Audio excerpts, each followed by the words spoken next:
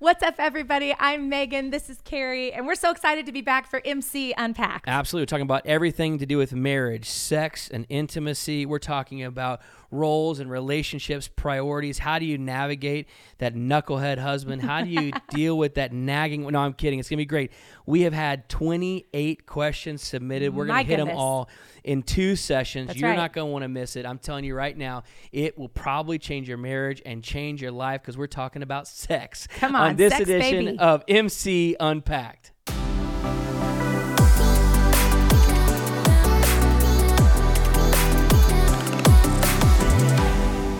We had so many questions come in. We had so many questions come in all about marriage, about intimacy, about family. How to handle kids and what to do when trust is broken and communication and roles in the home.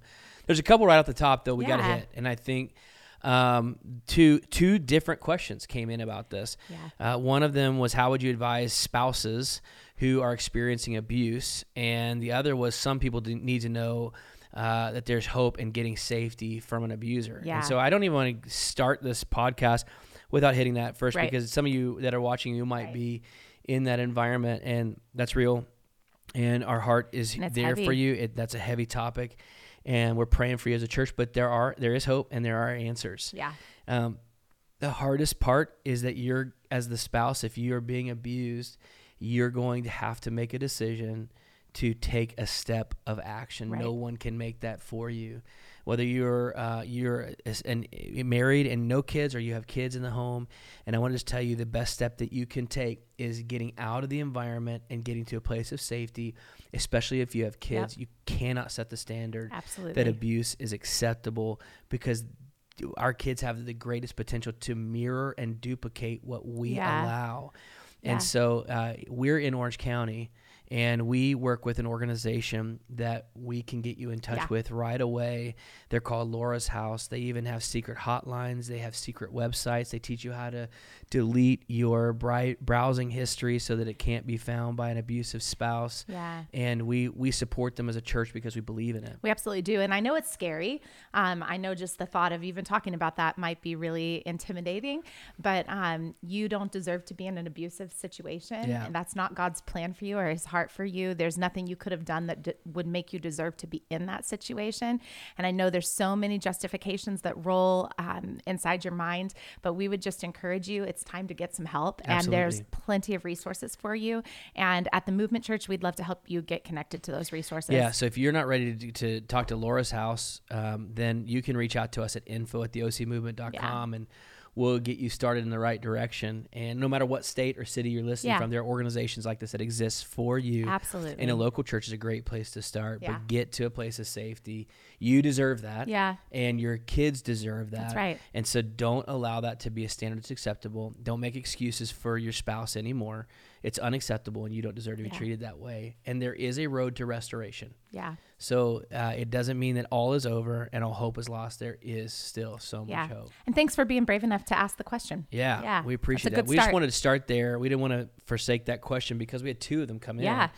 And I just want to kind of, the best way we can, segue into the rest of these questions. So we had so many questions come in from our series, Me and My House, which we're currently in at the Movement Church. Maybe you're watching this at a later date. Go back, get the YouTube, the Spotify, get all the things. We're talking about building strong minds, strong families, strong homes. And this last week we talked about keys for marriage. And so and we asked people to turn in questions, and we had so many come in.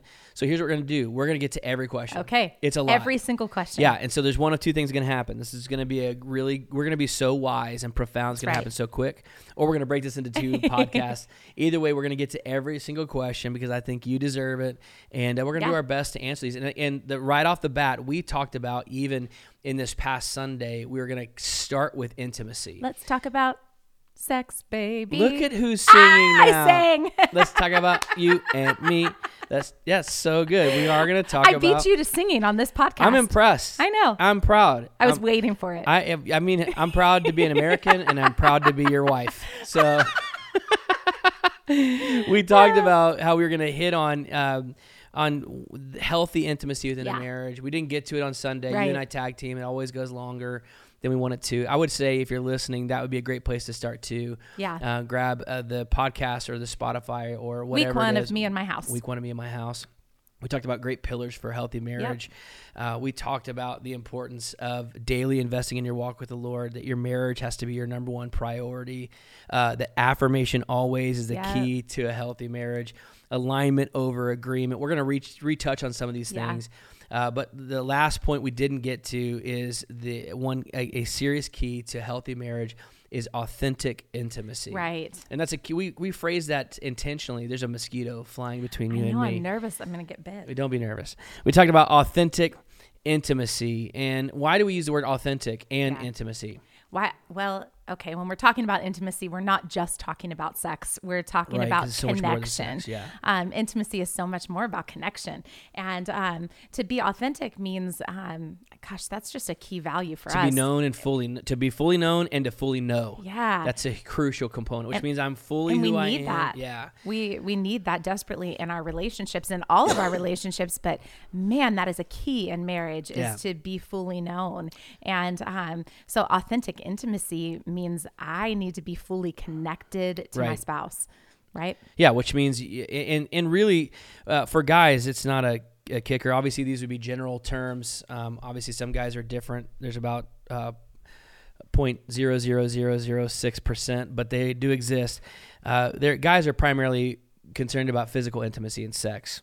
Yeah, that's a general statement, but I think it mostly applies. I would say, I think there's a lot of girls that are interested in that too. Oh, fair. Yeah. But guys are not as concerned about authentic intimacy of connection on an emotional basis as much as they are about having an orgasm as often as they can. Okay. So I feel like that's important to note. And so when it comes to guys, it's important to note that emotional intimacy is a crucial component for your spouse, your wife. And I won't try to speak on behalf of women, but I would like to speak to men to know that the idea that your wife feels authentically known is the starting point. It's the middle ground. It's the ending point of physical intimacy, that you know and understand her current pain points. You know what she's currently challenged by. You know what her current insecurities are, what her victories are, what gives her delight. And I'm not just talking about in the bed, but in life, that she's fully known. Right.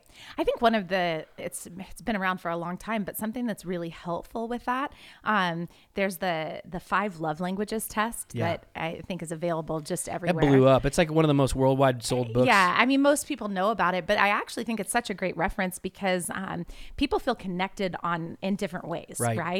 And so for some people, it's really time and talk. For some people, it's like that physical connection. And I don't mean sex. I mean like just hand holding and being close to. And sex. Yeah. And that. Yeah. But I just think it's important. Language. It's important to know. It is your love language. I think it's important to know what is the love language of your spouse. Like what do they appreciate? What makes them feel like they're known? How do they like to have conversations? Do they need to be long and drawn out, or do they like it short and sweet? Yeah. So. Like I know for you, like intimacy is not obviously only physical. It is also as much, and I talked about this in the sermon when we preached on this, but it's that Monday morning walk where we get to just talk. That's my favorite. And you get to just talk about what's going on in your world, the challenges, the pain points, the insecurities, the victories, the delight.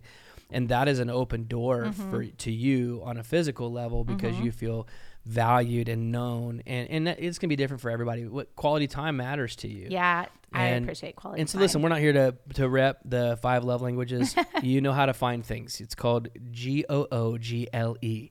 So get a book, read it. You're going to find out what really helps connect you. But that's an important part. So listen, the thing that you need to know is it takes time. It takes time and investment. It's not about just creating a moment for 5 minutes of physical intimacy. It takes time and investment. It takes vulnerability. It takes listening. Keyword is listening. Yeah. Keyword is listening. It takes protecting time. Yeah. And it goes both ways consistently. And it requires intentionality because you have to actually plan to spend time with your spouse. We talked a little bit about that in week 1 of Me and My House. We talked about the fact that it requires some intentionality of actually planning date nights, planning the walk on the beach, whatever it might be, creating space to really connect and to know one another. So yeah, I'm working here, but you're not helping me. You I'm sorry. You looked at what I'm doing and you took a big pause, like you didn't see what I'm doing. I got to multitask. I was thinking about the fact that for a long time we've used the 5 date questions, and just asking one another questions actually generates the kind of conversation where you feel known. Yep. And I'm trying to remember. Don't go through them right now. That's not on our questions. Okay, we'll just throw it out there somewhere else, like on Instagram. Yeah, come find us later. Email us at info@theocmovement.com. But I mean, that's what it takes is time and conversation and asking questions and really knowing one another. Generally speaking, for the woman, it doesn't take any time for a man. Okay. You just touch me in the right place and it takes no time. But here's the thing. I think you can't correct me. I'm right. I'm not saying that you don't feel that way, but also I'm saying that you wouldn't be. It's important for you to be fully known by me as well. Like what? For intimacy's sake, no. Oh, not for intimacy. That's what we're talking about. But in general, like that matters. Yeah, but not for sex. Okay. I don't need to be known. Just need to be touched. Okay. And so I think that matters. But I was just saying intimacy. You keep arguing my point. Intimacy is more than sex. Yes. So for the girl, yes. Generally speaking. But the word intimacy is more than You're sex. arguing the same point. We're talking about intimacy. It is important, and for a great sex life, which you cannot have intimacy. For a great sex life, for good gosh, nobody can hear you because you're 8 feet away from your mic. Second of all, let me finish this statement. We're not going to be intimate tonight. I'll tell you that right now. So my point is this: intimacy is so much more than the physical. Yes. But it requires the physical. Okay, true. And for the man, to be intimate, it is not as important to be fully known. Okay, I get that. It is important for him. But what he cares about, generally speaking, and please email me if you're different, but I promise it'll be about 0.004% of all men in the history of humanity. And my point is this, is it doesn't take that for the man to be ready to be physically intimate. What we're saying is for the woman to enjoy physical intimacy, it requires more time, more investment, and being vulnerable. And for her, this is generally speaking, you can speak to this part for sure, but it's important for you that you fully know where I'm at too. Yeah. That helps you feel known. Yeah, when absolutely. I share my challenges, my pain points, and because the relationship feels authentic. Absolutely. Yeah. That is authenticity. Yeah. But it does go both ways, right. Which means that the guys, you got to understand, it's going to take time. I mean, you know the age-old adage, women are like, men are like microwaves and women are like crock pots. And because it just doesn't take very long for guys to get tuned in and ready to rock and roll. It takes more time for ladies, generally speaking. I don't want to say that anymore because I think we understand it. But you cannot have intimacy can exist in a marriage without some physical intimacy. So some of that can be the touch. It can be hugs. It can be making out. We just went on a date the other night to Coldplay, went salsa dancing and made out, and it was amazing on the dance floor. Yeah, everyone needed to know that. You had a spicy beverage that made my lips burn. It was a little challenging, but we had a good time. So we'll move on. And so here's the biggest question we get is, and there's some more questions about intimacy, so we'll come back to this. We're going to go to those questions in a minute. But our rule, our golden rule, if you will, is that physical intimacy should be consistently taking place about once every 72 hours. Yeah, that's a great Not standard. that it's a calendar, Right. scheduled appointment, because that lacks spontaneity, it lacks life and vigor, but that we're making sure that there's healthy rhythms. Now, as you get older, those time frames may change, and if there's physical challenges, those time frames may change. But that shows it makes sure that the man's physical needs are met. And it's also important to make sure that the women's emotional needs are met. And there are some women who are on here who also want their physical needs met. I just didn't want you to leave them out because sometimes they get really frustrated when you make it sound like it's all the man. Because there's a lot of women who really a lot is a big statement, but all of the a lot that I've talked to. Okay, great. So anecdotally is now scientific. So but you're right. So the point is every 72 hours. And why does that matter for a guy's sake? Well, when you make a decision to get married, you are saying yes to your spouse and no to everyone else. 100%. And so I think, again, generally speaking, physical intimacy is one of the most important values for a man.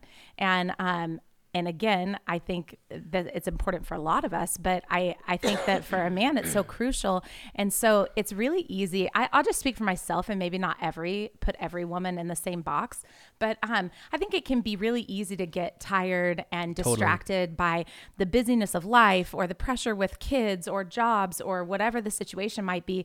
And it's just like, I'm exhausted. Yeah. And so I can neglect your needs Sure. if I'm not being intentional with that. Yeah. And so part of the way that I show love to you is by actually being intimate with you, because that's how God wired us. Yeah. And that's when two come together to become one. And so I think that I think husbands desperately need that to be a priority from their wife. Absolutely. Well, 100%. And it's one of the greatest ways to affair-proof a marriage. Yeah. Is by meeting the physical needs of your spouse. Yeah. There's no doubt about it. That's not the reason to have sex. Right. That doesn't mean, well, if I'm not getting any, then I can be unfaithful. Absolutely not. We got to align Scripture with Scripture. Yeah. But it also, it's the way that God wired us. And when he wired us that way, he didn't make a mistake with it. And so that's why having a rule in play, those are our dogs. Yeah. They agree with me wholeheartedly. They do. That's why they Having a barked. rule in play matters exponentially. I was going to say one other thing with that, and it's just left my mind. Oh, it doesn't mean that you have to be into it every time that we're intimate physically. Yeah, actually, I just had that conversation with a friend because she was struggling and just feeling like if she didn't have the energy or the desire to be fully into sex, that she just wasn't going to do it. And I was like, you don't have to be fully into it every time. Sometimes you can just prefer your spouse and be like, what do you need right now? And it doesn't have to be the thing that just excites you in the moment. You do it for your spouse. And so I don't think everybody agrees with that statement because I know it's been challenging for some. But I do think that that's important to know as part of marriage is saying, I'm here to prefer my spouse. Our dogs are literally leaping into this room right now. One of our producers is climbing under the camera. Just close the door for 1 second. I'm surprised we didn't see them leap. Our neighbors are bringing their trash cans back. And so once they chill, we'll be good. But I think the same is equally true on the other side. Yeah. Because it's important for Megan to go on a walk on Monday mornings and she needs to be known and wants me to be known, it doesn't mean I'm fully always into it. Yeah, that's true. And it's okay that sometimes I'm there and I'm having the conversations and I'm talking to you because I know you need that. Yeah. And I'm listening and I'm paying attention, but my heart may not be in it, and that's okay. Yeah. But the beautiful thing is when I give selflessly to you like that and you give selflessly to me like that, God does something beautiful. Yeah, that's what makes a great marriage. Totally. All right. So listen, we spent 17 minutes talking about sex, and I don't even know. Intimacy. Yeah, great point. Yeah, I would also say this, that one of the best things you can do for your sex life is spice it up, kick it up a notch. And there are three things the 3 P's that should never be involved in your sex life. And this would be biblical values. The first P is other people. So biblical sexual Christian ethic is between one man and one woman who are in marriage monogamously and consensually. Yes. Okay. So no other people outside of your husband or your wife. Number 2, no porn. Don't bring in porn. And if you have, just stop it, cut it out, because all it does is elicit lust and a desire for someone else that can never be satisfied, and it's not your spouse. Yeah. So God didn't design you to lust after someone besides your spouse. And the third is pets. In other words, don't bring animals into it. And you might think that that's foolish, but we live in a crazy world. Outside of those 3 things, so pornography. Oh, hey, so-and-so, my daughter's calling. Hang on a minute. I'll put her on the podcast. Hold on. Let's just say, hey, Brooklyn, we're recording a podcast. Say hello to America. Oh, hello, America. We're talking about sex. It's like perfect timing. Oh, I was about to talk about politics. Oh, well, listen, I would love to talk about politics, but we got to keep recording. Can I call you back when I'm done? We'll call you later, babe. I might be asleep, so I can call you tomorrow. Great. And as I hang up, tell us who you're voting for. No, I'm kidding. I love you. Goodbye. I love you. Okay, back to what I was saying. I probably should put my phone on silent. Kind of the first rule of recording. What was I saying? Oh, spice it up. So, in other words, if you read the book of Solomon, the Bible says the marriage bed is undefiled. Song of Solomon, thank you. So the marriage bed would be undefiled, which would mean, but consensually. So both parties need to be consensual with that. And if you're manipulating your spouse, then that's not consent. Right. So there needs to be alignment like we talked about. That. So you might need to talk to a marriage coach. Yeah. And that's a good thing to do. But spice it up. Yeah. Get some handcuffs and do some role play. And have fun. Have some fun. And be creative. Be as creative as you possibly can. Yeah. And, oh, God. Are you about to say stuff? Just have some fun. We'll leave it at that. But have as much fun as you can. And so, but consensually. So you both need to be aligned. And between your husband and a wife. Yeah.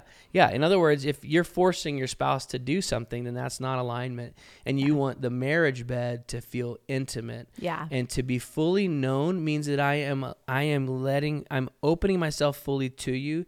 And that means I'm expecting you to protect me. Yeah. And that's great.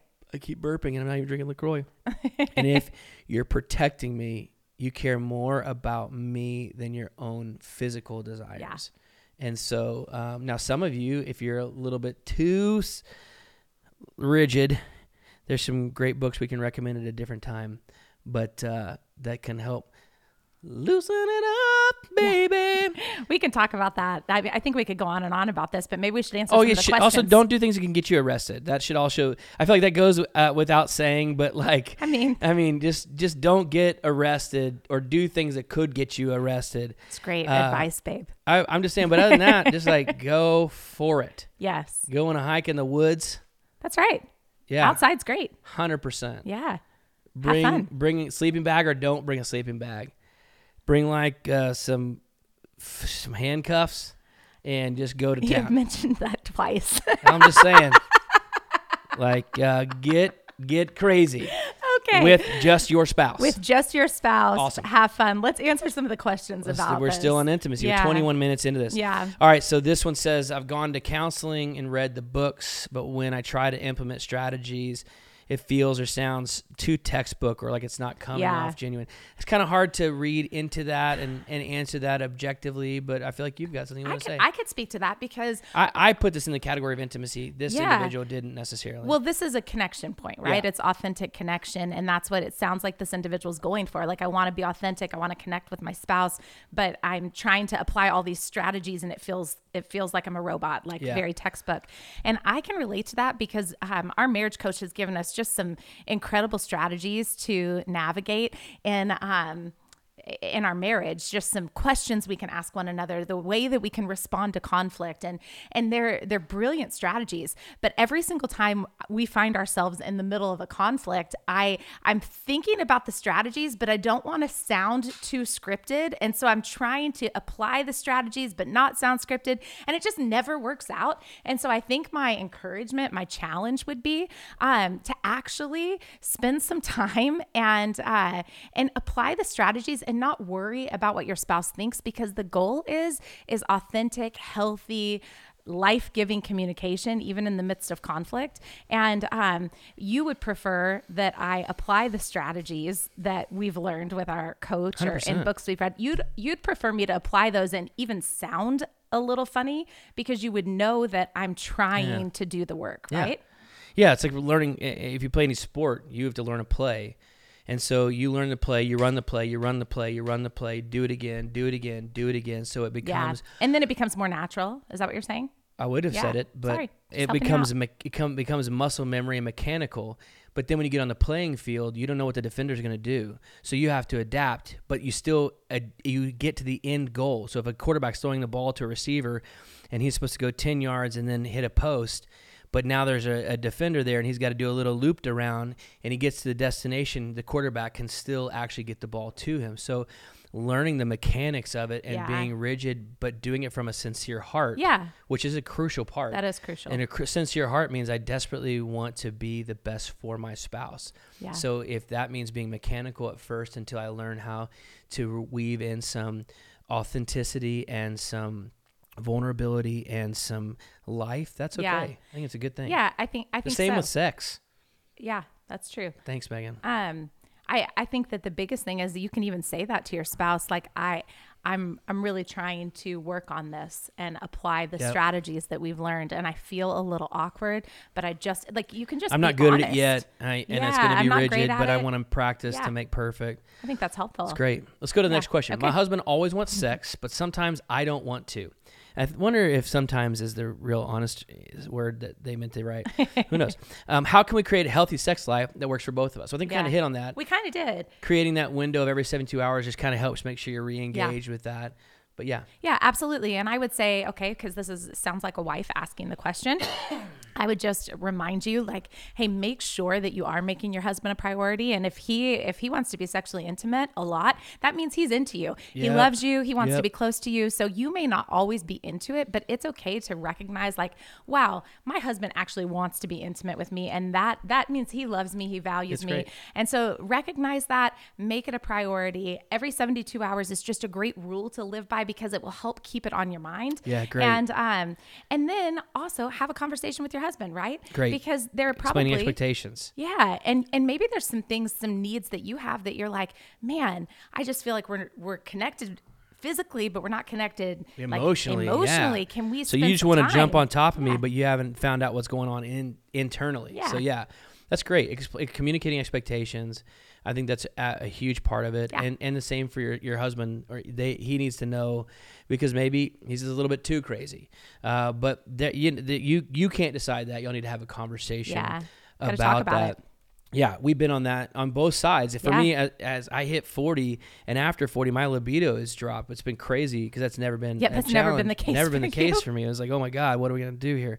But it's been interesting in this stage and season of our life. We've had conversations on the opposite sides of the table, and that's important, because if you don't have the ability to have authentic conversations, then we backfill with our own narrative, and that gets us into trouble every single time. Yeah. Shall we go on? Yeah. The next question says this: does the level of a couple's physical intimacy in a marriage reflect the quality of their marriage? That's a great question. I think that the answer to that cannot be unequivocally yes. I think it has to be no. I think you couldn't say that the level of physical intimacy in a marriage reflects the quality, because there's so many nuances and there's so much context that would be required. Yeah, there's a lot of context. So why is there not consistent levels of intimacy, and what does it mean? What is the level of intimacy that's the expectation? Maybe for you it's 4 times a day, and now you're hearing, oh wait, once every 72 hours, maybe I have an unrealistic expectation. Or maybe it's once a month, and that's unrealistic as well. Or maybe the context is health related, or it's because there's a violation of trust because of some hurts from the past. There's so many things. But what I would say is that the level of a couple's physical intimacy will actually be a great indication of the health of their relationship, but not necessarily the only indicator. Yeah, it's not the only indicator, but it definitely is a indicator. And so it's important to pause and evaluate and have a conversation with your spouse just about your expectations of one another, and really have talks about what sexual intimacy looks like for you guys. And again, we think the 72-hour rule is a great rule because it just keeps you connected. Yeah, but if you're not sexually intimate if it's a weekly or monthly or quarterly or annually, which we have conversation with people that fit into all those categories, you're in a place where you're cohabitating. And so the goal would be, how do you find a way to increase the frequency? If you're only, being intimate once every so often or monthly, well, then how do you find a way to get to a place where you're intimate weekly? Yeah. What would that look like? And what would it take to get there? What do you need as a woman from your husband, and what do you need as a man from your wife? And how do you take some baby steps towards that? Because it definitely has an impact on the health, because we need that physical intimacy. It doesn't have to always be sex. No. Some of you just need a good makeout session. Some of you need a good cuddle and watch a movie and hold hands and be under the same blanket session. Some of you need that. Yeah. Just to kind of reconnect at a soul level. Yeah, that's great. So I think that's great. Does that sound good? Yeah. I think we could move on to some other questions that came in. We've got so many categories. I know, there's what do so you much. think? Should we just go right into this next one? Let's just go in order. Yeah, let's talk about kids. We're 30 minutes in. We got this. Let's go. We may have 2 podcasts happening, but we got this. You don't know what's going to happen. You never know. We don't know. Our producer is going to make the decision. That's right. Yeah. Okay. Which one who's the executive producer? We should have them fight over who becomes, is it Jerry or is it Katie? Oh, Katie just pointed herself. Okay, she's executive. He pointed her to. Okay, so perfect. It's the executive producer. They're in agreement. They're in alignment. We're good to go. Okay. All right. This says, after getting out of the newborn baby phase and feeling like we finally have more time as a couple, how do we rekindle the romance? That's a great question. That's a great question. A great step is a playlist on Spotify called Silk Sheets. Ooh, baby. It is magic. So just start by playing that pretty consistently once the kids go to bed. Oh my goodness! Going. Light some candles. Yeah. Close your eyes, make a wish, and blow out the. I don't think those are the right lyrics, but yeah, they're blow in out there. The candle lights. Yeah. Okay. Okay. Light some candles, put some music on. I think too, some of rekindling that is what do you guys love that makes you feel connected? Great. Because is it conversation or is it cuddling on the couch and watching a movie and like touching one another, being close to one another? I'm just thinking about people who hate physical touch. Like, no. They're like, please don't touch me. We're sitting in different chairs. And that's fine. That may not be how you feel connected. Yeah. But have a conversation with each other. Like, hey, like I miss you. I'm excited to re-engage in the romance of our relationship. What do you need from me? And then let your spouse ask the same question. What do you need from me? And talk about that. And then be intentional. Plan some date nights. I remember when we had no money and our kids had for a long time. Yeah, for a long time. And our kids, you keep leaving the podcast table. Appreciate that about you. I'm talking Nobody to you. knows. And we didn't even say anything. We didn't even say anything about our new set design. It's so bomb. And welcome. I'm just gonna go open the door. I'm hot. I feel like people need to watch this just to watch me talking to you and you leaving while I'm talking to you. It's like our marriage. It's like on a wall, being intimate with you right now. You're fully known. Okay, thank you. What was I even saying? I was talking about when we were younger, married, and our kids had just passed the baby stage, and we're young, but we just didn't really have a lot of money to go out, and we needed to connect. And I'll never forget this one time where you made me stay upstairs for forever, and you took all of the blankets in our house and all of the pillows in our house. I know you did a good job. If you can't see Carey right now, he's doing a dance. Yeah. But he took all the pillows, all the blankets, and he made this like massive pallet in front of our TV downstairs, and he lit candles and wine. Yeah, and just set the atmosphere, and we watched movies. No, you missed the best part. Okay, I didn't know other people would appreciate that. I got all of Megan's high school VHS tapes from her musicals that she starred in, and we sat down and we watched Sound of Music, them with me.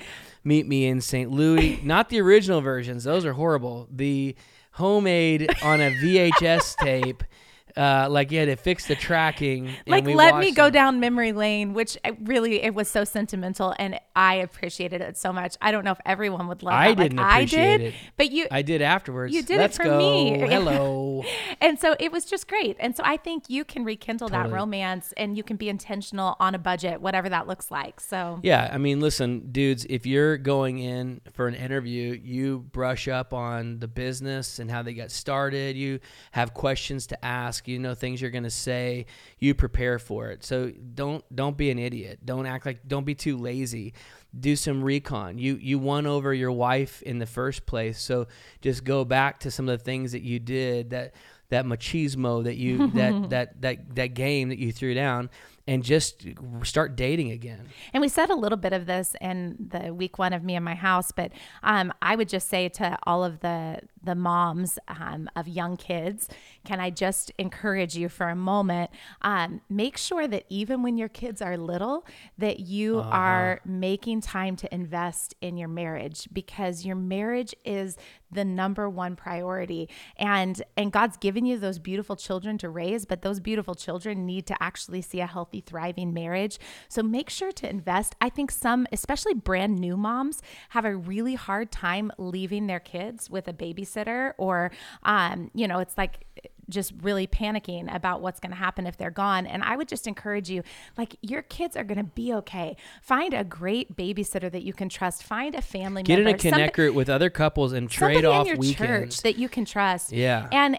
listen, and allow someone to help you with that so that you can invest in your marriage. I think that is just something really important. And if there's literally no one available to you at all, put your baby down to bed, not laying on you, but laying in their bed, and spend some time investing in your husband, because he needs that and you need it. Yeah, when we were broke and on a budget, which we're back to that stage. We had a kid in college. That's right. We had a small window of 2 years of fun, and then it's just all over.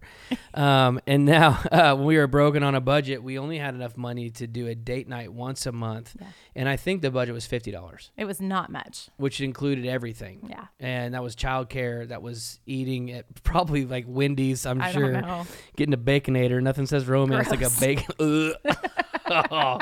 Last time I went to Wendy's was 16 years ago, That's and I had a really Baconator, gross. and I still feel it in my colon. And we'd call them stay dates. Yeah. And so we'd put the kids to bed, and we'd lock them in their room, and we'd do We that. did not lock them in the room, And but we did would put them watch to bed. them. We'd rent a movie. We'd Redbox it, or we would do whatever it is. And Redbox is a DVD rental. Like, you are dating yourself right now. Also, that could be really taken the wrong way. That's not like a sexual term. It's a DVD movie rental kiosk you find. I think they're still around, but you want a Redbox tonight? Oh, God.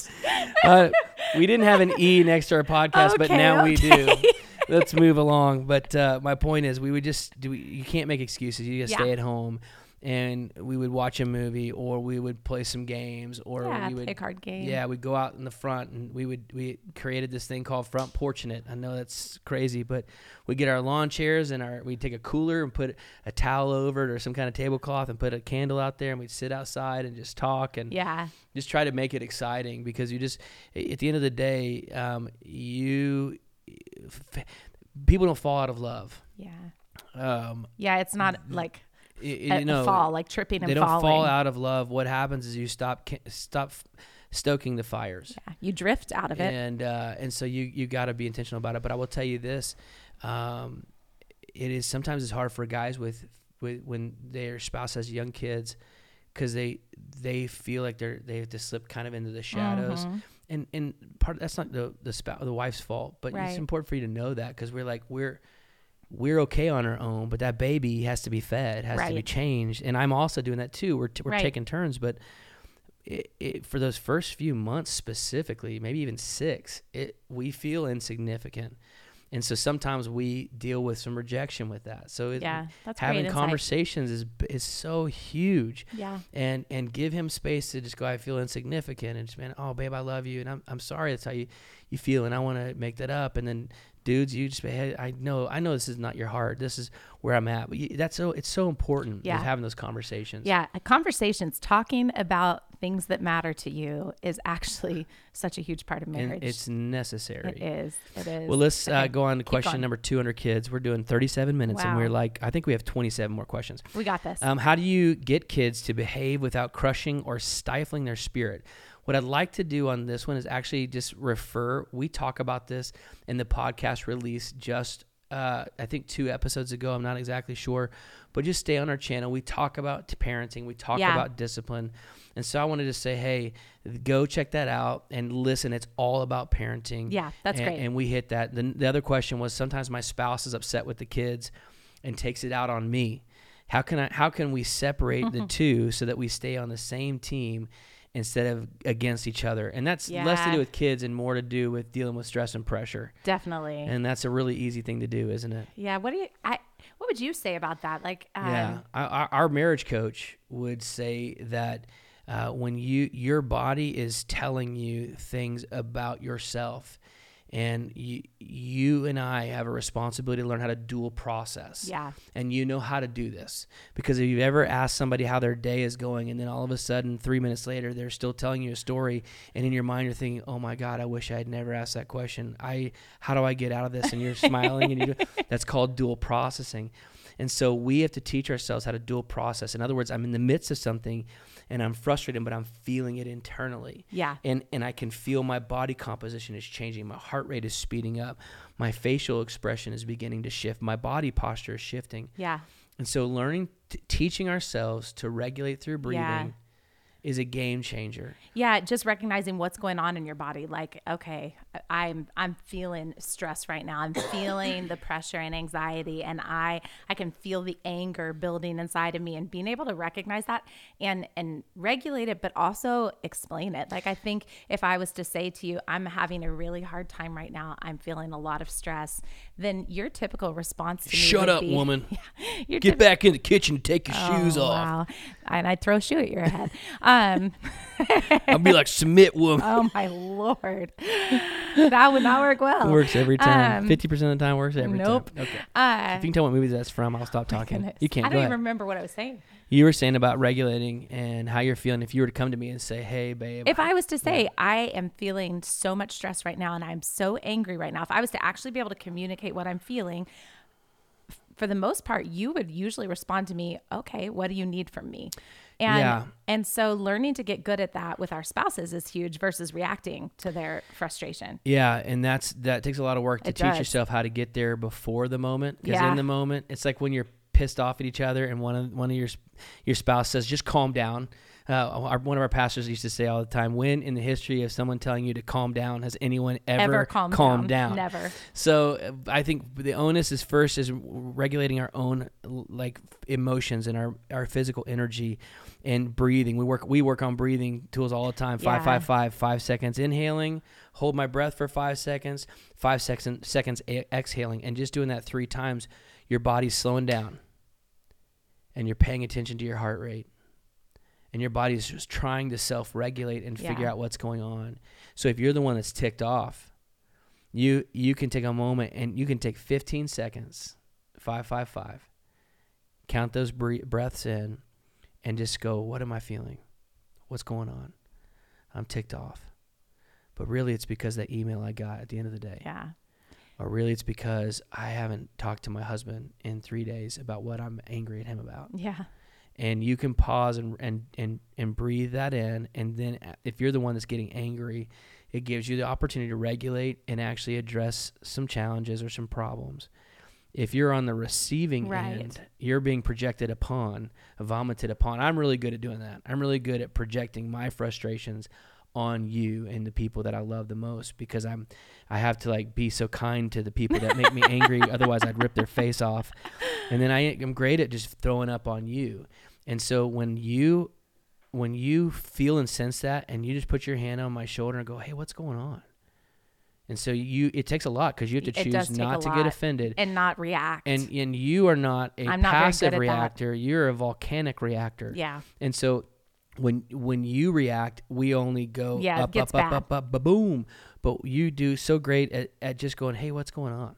And when you do that, it quiets my soul. And I realize, oh gosh, I am at this place. So I don't know if that's helpful, but if you're the one getting angry or if you're the one being vomited on, having the sense of mind to dual process and go, I think he's projecting on me.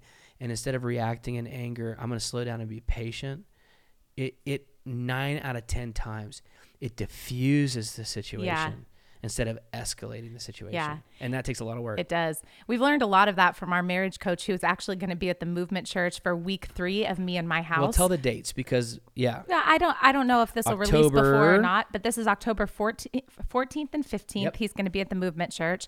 And if you're listening to this podcast afterwards, you can go back and listen to week 3 of Me and My House and hear a little bit from him. It'll be great. Yeah, let's move on. 42 minutes. We're going to keep going.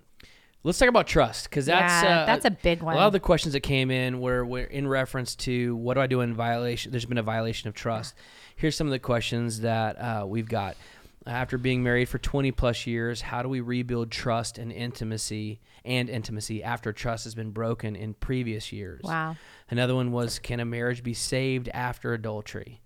Another was, how do we continue to forgive our spouse when we feel like they continue to cause hurt and pain, or their list of wrongs continues to get bigger and bigger? We should probably come back to that specifically. We should probably hit that specifically. And another one was, are there situations in which it will be difficult or even impossible to forgive a spouse?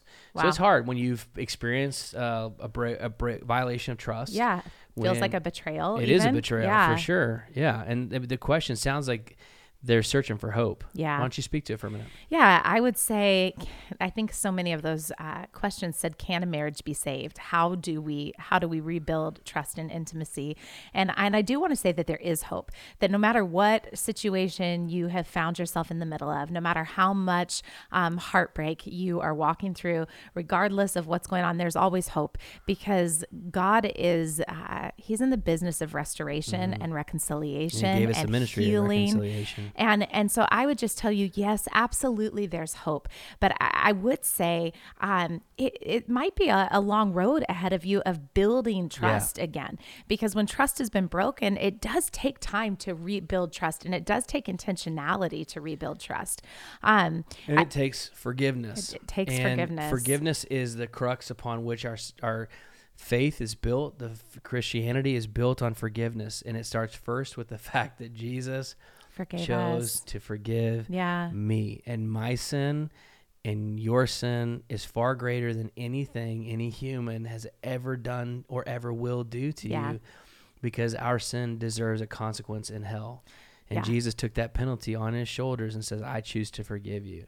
And the very precipice of our salvation depends upon us forgiving others as Christ forgave us. Yeah, absolutely. I know sometimes you know the truth, but the truth feels like such a struggle to apply to your life, right? That's part of what it looks like to be a Christ follower. Is there's so many beautiful truths in the scripture that God's given to us for our flourishing, but sometimes it's hard to walk it out. And so I would just, with compassion for whoever's asking these specific questions, and knowing that there's probably many people that are listening to this podcast right now that maybe you have walked through the pain of adultery. Maybe your spouse has really let you down. Maybe you're here and one of your spouses struggled with a porn addiction. And for you, that has just felt like rejection and betrayal. And those are common issues and common struggles within a marriage. And I wouldn't want to just take that lightly. So I know it's hard. Like, I know it's extremely challenging, but I would say, yes, there's absolutely hope. And it's going to take some work, and it's going to take both of you being willing to rebuild that trust again. It's going to take repentance from the one who violated the trust, broke the trust. It's going to take forgiveness from the one who has been betrayed and the trust was broken towards them or against them. It's going to take time. It's going to take spiritual family to walk with you through it. Absolutely. It's going to take accountability for the one who violated the trust. It's going to take counseling and therapy, biblical, godly counsel and therapy from pastors and licensed therapists who know what they're doing. It's going to take some work. Yeah, that's what I was going to recommend. Is I think you definitely need pastors in your life who are going to just speak truth and hope into you. You need godly friends who are in on the journey. And I think so often we try to hide the pain that we're walking through because we're ashamed or we feel embarrassed. And I would just tell you, you need a family of faith that's going to be strong around you when you're walking through a struggle like that. But you also need godly Christian counselors who are going to be for you and your spouse who hurt you, who will give you some steps to take towards healing and help you with what it looks like to walk that out. But the answer is, can a marriage be saved? Absolutely yes. Can it flourish and be even better than it was before? Yes. Absolutely yes. But it's going to take some steps, some and time and some work. intentionality. And we just talked about all those steps: forgiveness and repentance, counsel, a faith-filled family. You need all that, and you need time. That age-old adage, time heals all wounds, has a lot of truth to it. Yeah, it really does. And there's some great resources available about this. You can always email us and we can get you connected with some great resources, some great books to read. If you're local, we can recommend some great therapists. Absolutely. At the Movement Church, we've got some great connect groups that focus in on marriage, and great leaders who've been willing to open up and share their stories. And so I just tell you got to be in a community of faith. You really need it desperately. And you both have to want it. And you both got to want it. Because if one is not repentant, then there's not going to be a restoration. If one is not willing to forgive, there won't be restoration. It's equal parts. Yeah. And I would just speak to that there's two other questions that you kind of mentioned there. Yeah. One of it says, are there situations in which it will be difficult or even impossible to forgive a spouse? And I would just, hustle. Okay, I'm hurrying, but I would just say, absolutely difficult. Like, absolutely, there are situations that are going to be difficult. Never impossible. Can I just say never impossible? Because Jesus, the price that he paid for us, is the ultimate forgiveness. So it's not impossible, but it might be some work. And if you feel like you're building up a list of grievances against your spouse, you probably need to sit down and have a good conversation and get a coach and get someone to speak into your life. Forgiveness. Yeah, you're probably holding on to resentment. And And that's going to be problematic. And you're thinking that it's all your spouse's fault, but really the level of resentment that you're holding on to is also causing a big wedge in your marriage. It's probably perpetuating behavior towards your spouse, which is pushing him or her away from you, and you're just creating a cycle. And the Bible says that love keeps no record of wrongs. Ooh, Jesus says, hard. I cast out your sin as far as the east is from the west. And he says, I choose to forget your sins. And we have to remember that process. So yeah, absolutely. Another question on this about trust. You got to hustle. Okay. My partner said that they heard from God about a pretty major life decision. Yeah. I haven't heard from God, and I just don't feel 100%. Am I wrong to hesitate? Yeah. And the answer is absolutely not wrong to hesitate. It's the right step. If there's not alignment, if we don't have peace together on it, then we're not making major decisions. Right. We're not moving forward. Major life decisions would be a change of job or career, a major purchase like vehicles, houses, or going into large sums of debt, a move out of city or out of state, moves away from family, having children. Yeah. I mean, these are major decisions. Right. And so if there is not alignment and one of you is trying to manipulate or force the other, you're not alignment. It's going to cause you major problems because God gave you your spouse as a helpmate. Yeah. That's how you make great decisions. So we travel together at the speed of peace. Yeah, that's great. Where is there alignment? Where do we have peace? And that's on major decisions and minor decisions. Yeah. How you raise your kids is another one. That's how great. you discipline your kids. And so if you are not in agreement, then you are absolutely should hesitate and you say, no, I'm not moving forward until we're in alignment.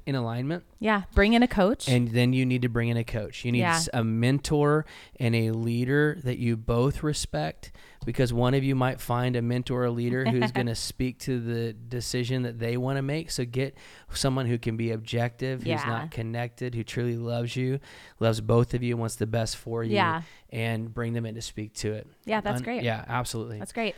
The next question says, how do I let go of control and allow my husband to lead our family when I don't feel like he's actively pursuing a relationship with God? That's a great question. Well, there's no place in the scripture that says that one spouse is equipped to lead the family on their own. There's no place in scripture where it says that one spouse's ability to lead the family is dependent upon their relationship with the Lord. Biblical principles stand no matter what happens with a person with regards to faith. So you both should be leading your home. And we'll talk about headship, and there's another question similar to this. We can kind of hit on some of that in a minute, but so to this person specifically who asked this question, you're going to have to really spend some time in prayer, and you're going to have to trust God even more, and trust God to do a work in your husband, not to change him, but you're just going to have to trust God with your husband. And I would say that trust God to do the work in you. If you're struggling with control to allow your husband, there's equal issues here. If you're saying like to allow your husband, you already have an issue. Have a problem. You do.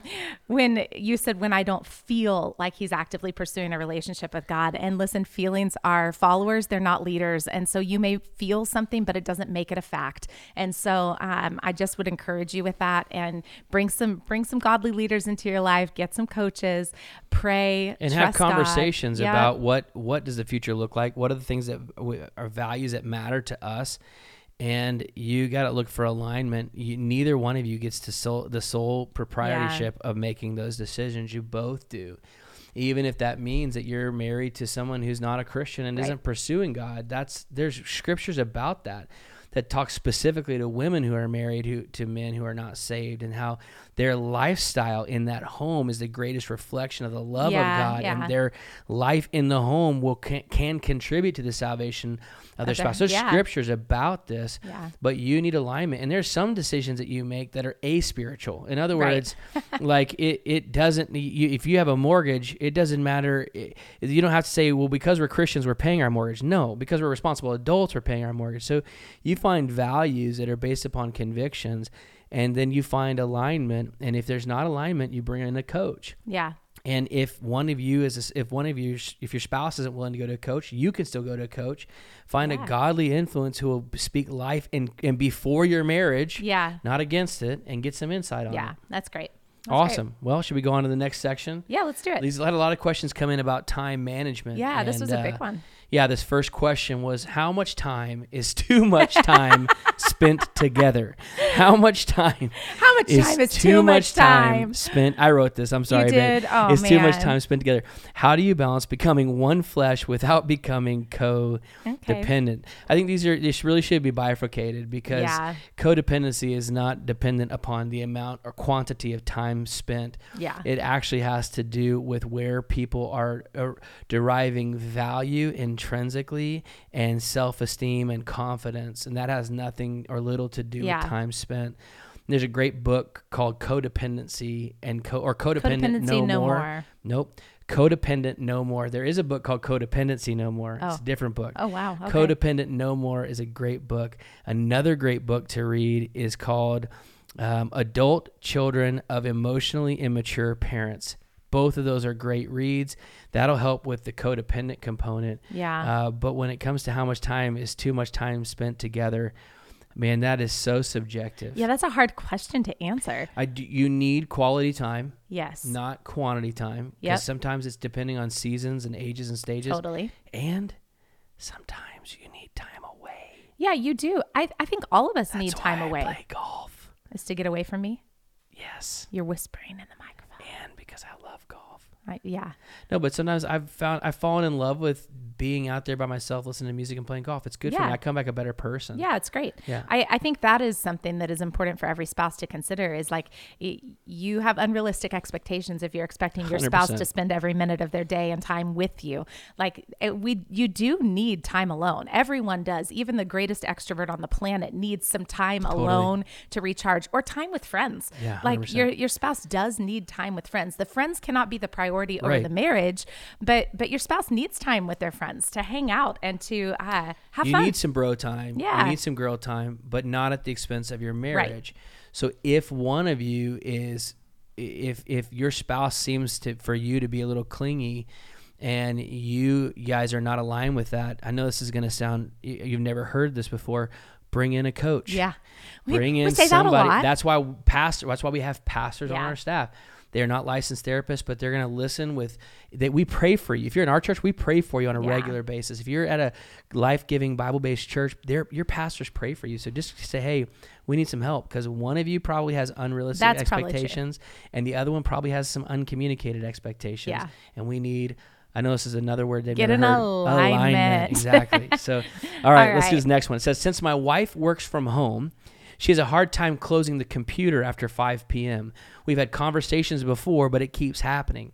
How can we draw the line between work time and family time? That's a great question. It's a great question, and that could go either way, because that's hard for anyone who is anyone who's just really driven to and has a tendency to be a workaholic, right? You don't have to be a workaholic. Yeah, because you might not even be working. You might just be scrolling, right? Or you might not want to be with your family, or you might have unhealthy standards. I mean, there's so many things. Yeah. But yeah. And so this question specifically, I think we're going to repeat ourselves a lot in this, because your spouse deserves intentional time. Your family deserves your intentional time. And so it really is important to have boundaries in your life, to have work time and family time, and to be intentional with carving that out. And so I would just tell you, you've got to have a good conversation about expectations. In this question, it sounds like they've had conversations before, and it's still feeling frustrating. And we've been there. I mean, there's been times where you would give me a hard time because I could just like work on my iPad, like while we're watching a movie. Because does it work? Well, okay, I can also scroll 100%. Scroll. Yeah, absolutely. I can or do all the things. Or things. just busy yourself with something that's not present. Busy myself. It's is easy for you to thing. go to the next thing and not be present. Yes. That's an easy thing for you to do. And so I've had to really work on that. Well, but it's both. Okay, so let's just talk brass tacks with this. So you need to plan your schedule, and you need to build in your weekly calendar, starting with the big rocks, the priorities, and the priorities are personal time with you and the Lord, and with you and your spouse and the Lord. It is making sure that you have time carved out to provide sustenance for your family. It's scheduling family nights, date nights, budget meetings, and management meetings. You have to talk about your budget. We're going to talk about finances tonight. You have to have a budget meeting. If you're not, you're being a child. So you need to you build your weekly calendar, you build your weekly schedule, and then you go, okay, here's the priorities for evenings for our home. That's free real estate. Yeah. What's the most important? How many nights of the week are we going to have dinner together? How often are we going to have nights where we have nothing on the calendar? What are priorities for our family with regards to kids' extracurricular activities, and with regards to church involvement, and with regards to fun nights? You have to build that in your calendar. Listen, somebody's running your calendar. And if it's not you, then your life is running towards chaos, and you're going to be burnt out and frustrated all the time. So in fact, one of the next questions was, our schedule is packed. We've got kids' extracurricular activities, all kinds of practice. We've got groups and church, and it leaves little room for family time or date nights. How can we prioritize if we have kids and church things? Sounds like somebody's trying to step off the dream team at the Movement Church, and they do it in the past. No, I'm kidding. So listen, you plan your schedule. Yeah, you're in charge of it. So you create the structure that matters. So let me just give you some practicals from us. I'm trying to hustle through this. Go hustle. I just might interject in a minute. Cool. Maybe let's just push a pause after this one and see what happens. Okay, so we build our calendar. If you look at my calendar right now at 5 a.m., it has PM Carey Devo time. So I get up 5 a.m., have my devotion, and then I shift gears at 6 a.m. Megan's usually getting up at between 5:45 and 6 o'clock. She's coming down. We're in the same room. Worship music's on. Sometimes I'm working on sermons or whatever. It's irrelevant. Then I shift gears and I do my workout, my training. Megan shift gears. And then we have wake up time with Avery. And then we have everything planned out. We have our work days planned out, and we have a certain number of weeks of the night which are available to be used for things outside of family. Mm-hmm. And our priority is that 4 nights of the week, we prioritize our family or family friends, date nights, family nights, and 3 nights of the week for extracurricular, which include church. Yeah. So Avery's volleyball, that's our youngest daughter. We've got students is on one of those nights. Mm-hmm. We do meetings on a regular basis on weeknights, but we protect Sunday night, Monday night, Friday night, and the rest of the days fluctuate based upon the week. Mm-hmm. Now, there are some seasons where life's a little bit crazy. Yeah, there's seasons where it's a little bit and you're running and gunning, but we don't do that more than 1 week in a month. So we plan our month. So I'm just telling you, you can prioritize the things. And we talked about this in our sermon that Avery is in club volleyball, but students is on Tuesday nights, and that's a priority for us. Yeah. So there's a chance her schedule might have practice on Tuesday. So we're going to have a conversation with the coach. Yeah. What does this look like? This is a priority because we set our values. Our values drive our decision and our plan, our calendar. Yeah, I think that's important to note. Gosh, that's worth like $50,000 It is. There. Our values drive our decisions and plan our calendar. And so you're in control of what you say yes to. You're radically in charge of your life. I think that's important to know. Like, what are the values of your family? What are you going to put first in priorities? And as for me and my house, we've decided that as for me and our house, church is a high priority for us, and building the kingdom of God is a high priority for us. So that's up there on the list. But there's been so many seasons of our kids' lives where they haven't done every single activity under the sun because we knew that if we did that, we were going to have no time together as a family. And so we had to have our kids choose, okay, well, this is the thing that's important to me, so we're going to invest there instead of 5 different things are important to me. Yeah, right? in Brooklyn's, our oldest daughter's freshman year. Oh my goodness. She was in a small private Christian school, and she was doing everything. She was in cross country. She was in theater. Mm-hmm. She was in like 97% honors classes. She was involved in students, and she was in either the worship team at that point for our church, for the main worship center, for the adult worship service. We used to call it Big Church, and we planned poorly. Yeah. We said yes to everything. We said yes to too many things. It cost emotional bandwidth and spiritual bandwidth for our daughter and for us. Yeah. So many fights because we just said yes and didn't plan our calendar. And we decided, no, we're not doing that again. Yeah. That's ridiculous. That's too much. So we sat down and we had a long conversation. And there were things we didn't fully agree on. And we had to go, okay, you know what? I see what you're saying. I would do it differently, but I think you're right. And she would say the same thing. And then we brought Brooklyn in on the conversation. And we said, okay, here are the values to us. We love theater. We love cross country. We love being a part of, you have to be part of students. We do church, but you don't have to be a part of the worship team because you also serve at students. So you're going to need to decide what things you're valuing, and we'll take this one season, or for her instance, one semester at a time. Yeah. And as a family, with her buy-in and weigh-in, we made decisions to say yes to this, no to that, yes to this. And one of them for that season was she stepped off the worship team. Yeah. But she went to her director for the worship team and said, hey, for this season of cross country and theater, I can't do all of the things, and I want to make sure I'm at students. And he said, absolutely. When you're done, we'll just bring you back into the process. My point is, she learned how to have hard conversations, make hard decisions, and then we got back in control of our life. Yeah. And it wasn't running things for us. Yeah. So you are radically in charge of your life. You don't do things because culture tells you to do things. You don't do things because the people next door to you do the things.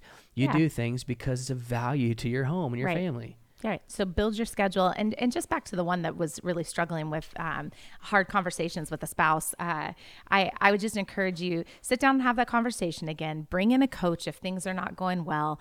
And the question on how do we draw the line between work time and family time? I really think so much of that is going to be established in a conversation, because it might be, and just to speak to this question, if your wife works from home and by any chance has children at home, it might be that she's not able to get everything done during the day, and she might need you to give her an hour in the evening at some point. And so you got to have a conversation about that so that you have realistic expectations of one another. And for the wife that's just working, it's so important that you create space in your world where you actually shut work down and you have fun as a family, that you have fun in your marriage. And so listen to the concerns that your spouse is bringing to you and be willing to make adjustments and figure out what that needs to look like. Yeah. And then like a timesheet, start logging it and start having conversations on a regular. Hey, listen, tonight, we talked about it in advance, this dinner, we're watching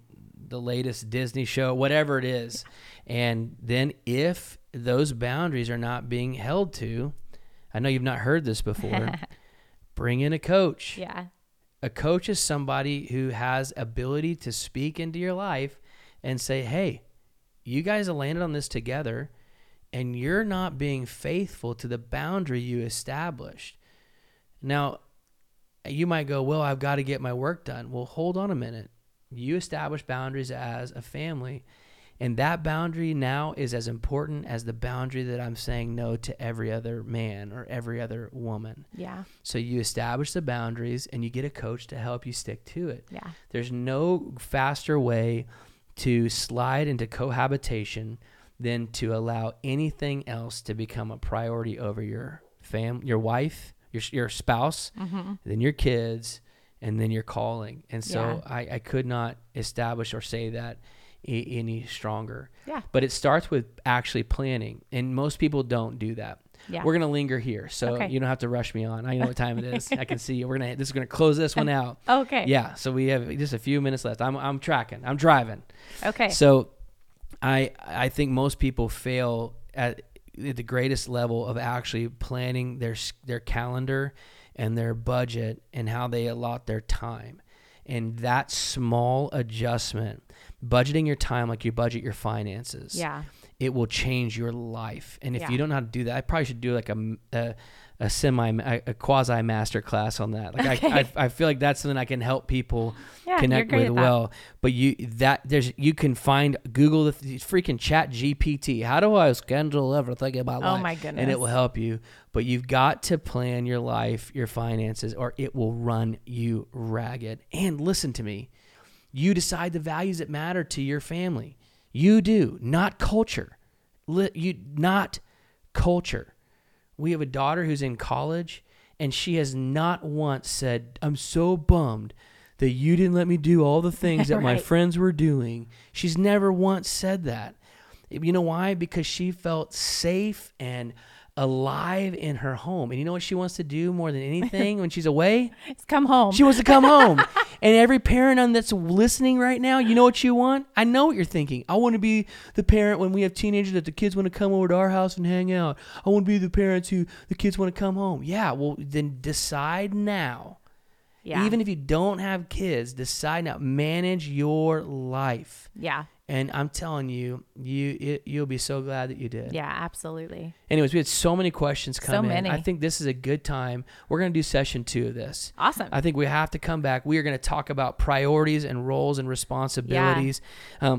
One of the questions was, how do you get your spouse to be healthier, to work out and eat right?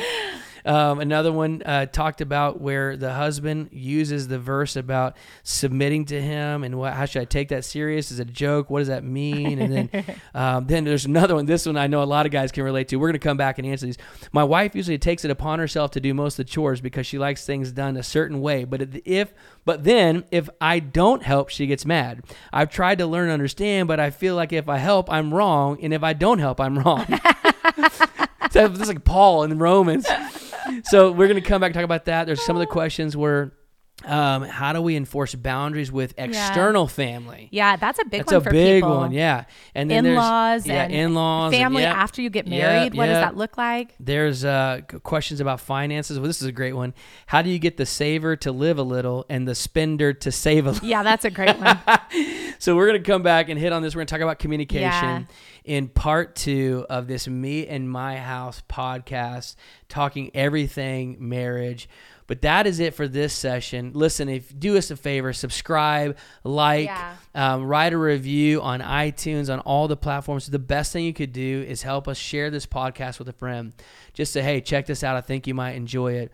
And if you are in Orange County, California, come join us. Every Sunday we meet. You can find us at theocmovement.com. We would love to be a part of God's plan for your life. But I think that does it for us. Awesome. Is there anything else? No, we'll see you next time. Well, that's it for this edition of MC Unpacked.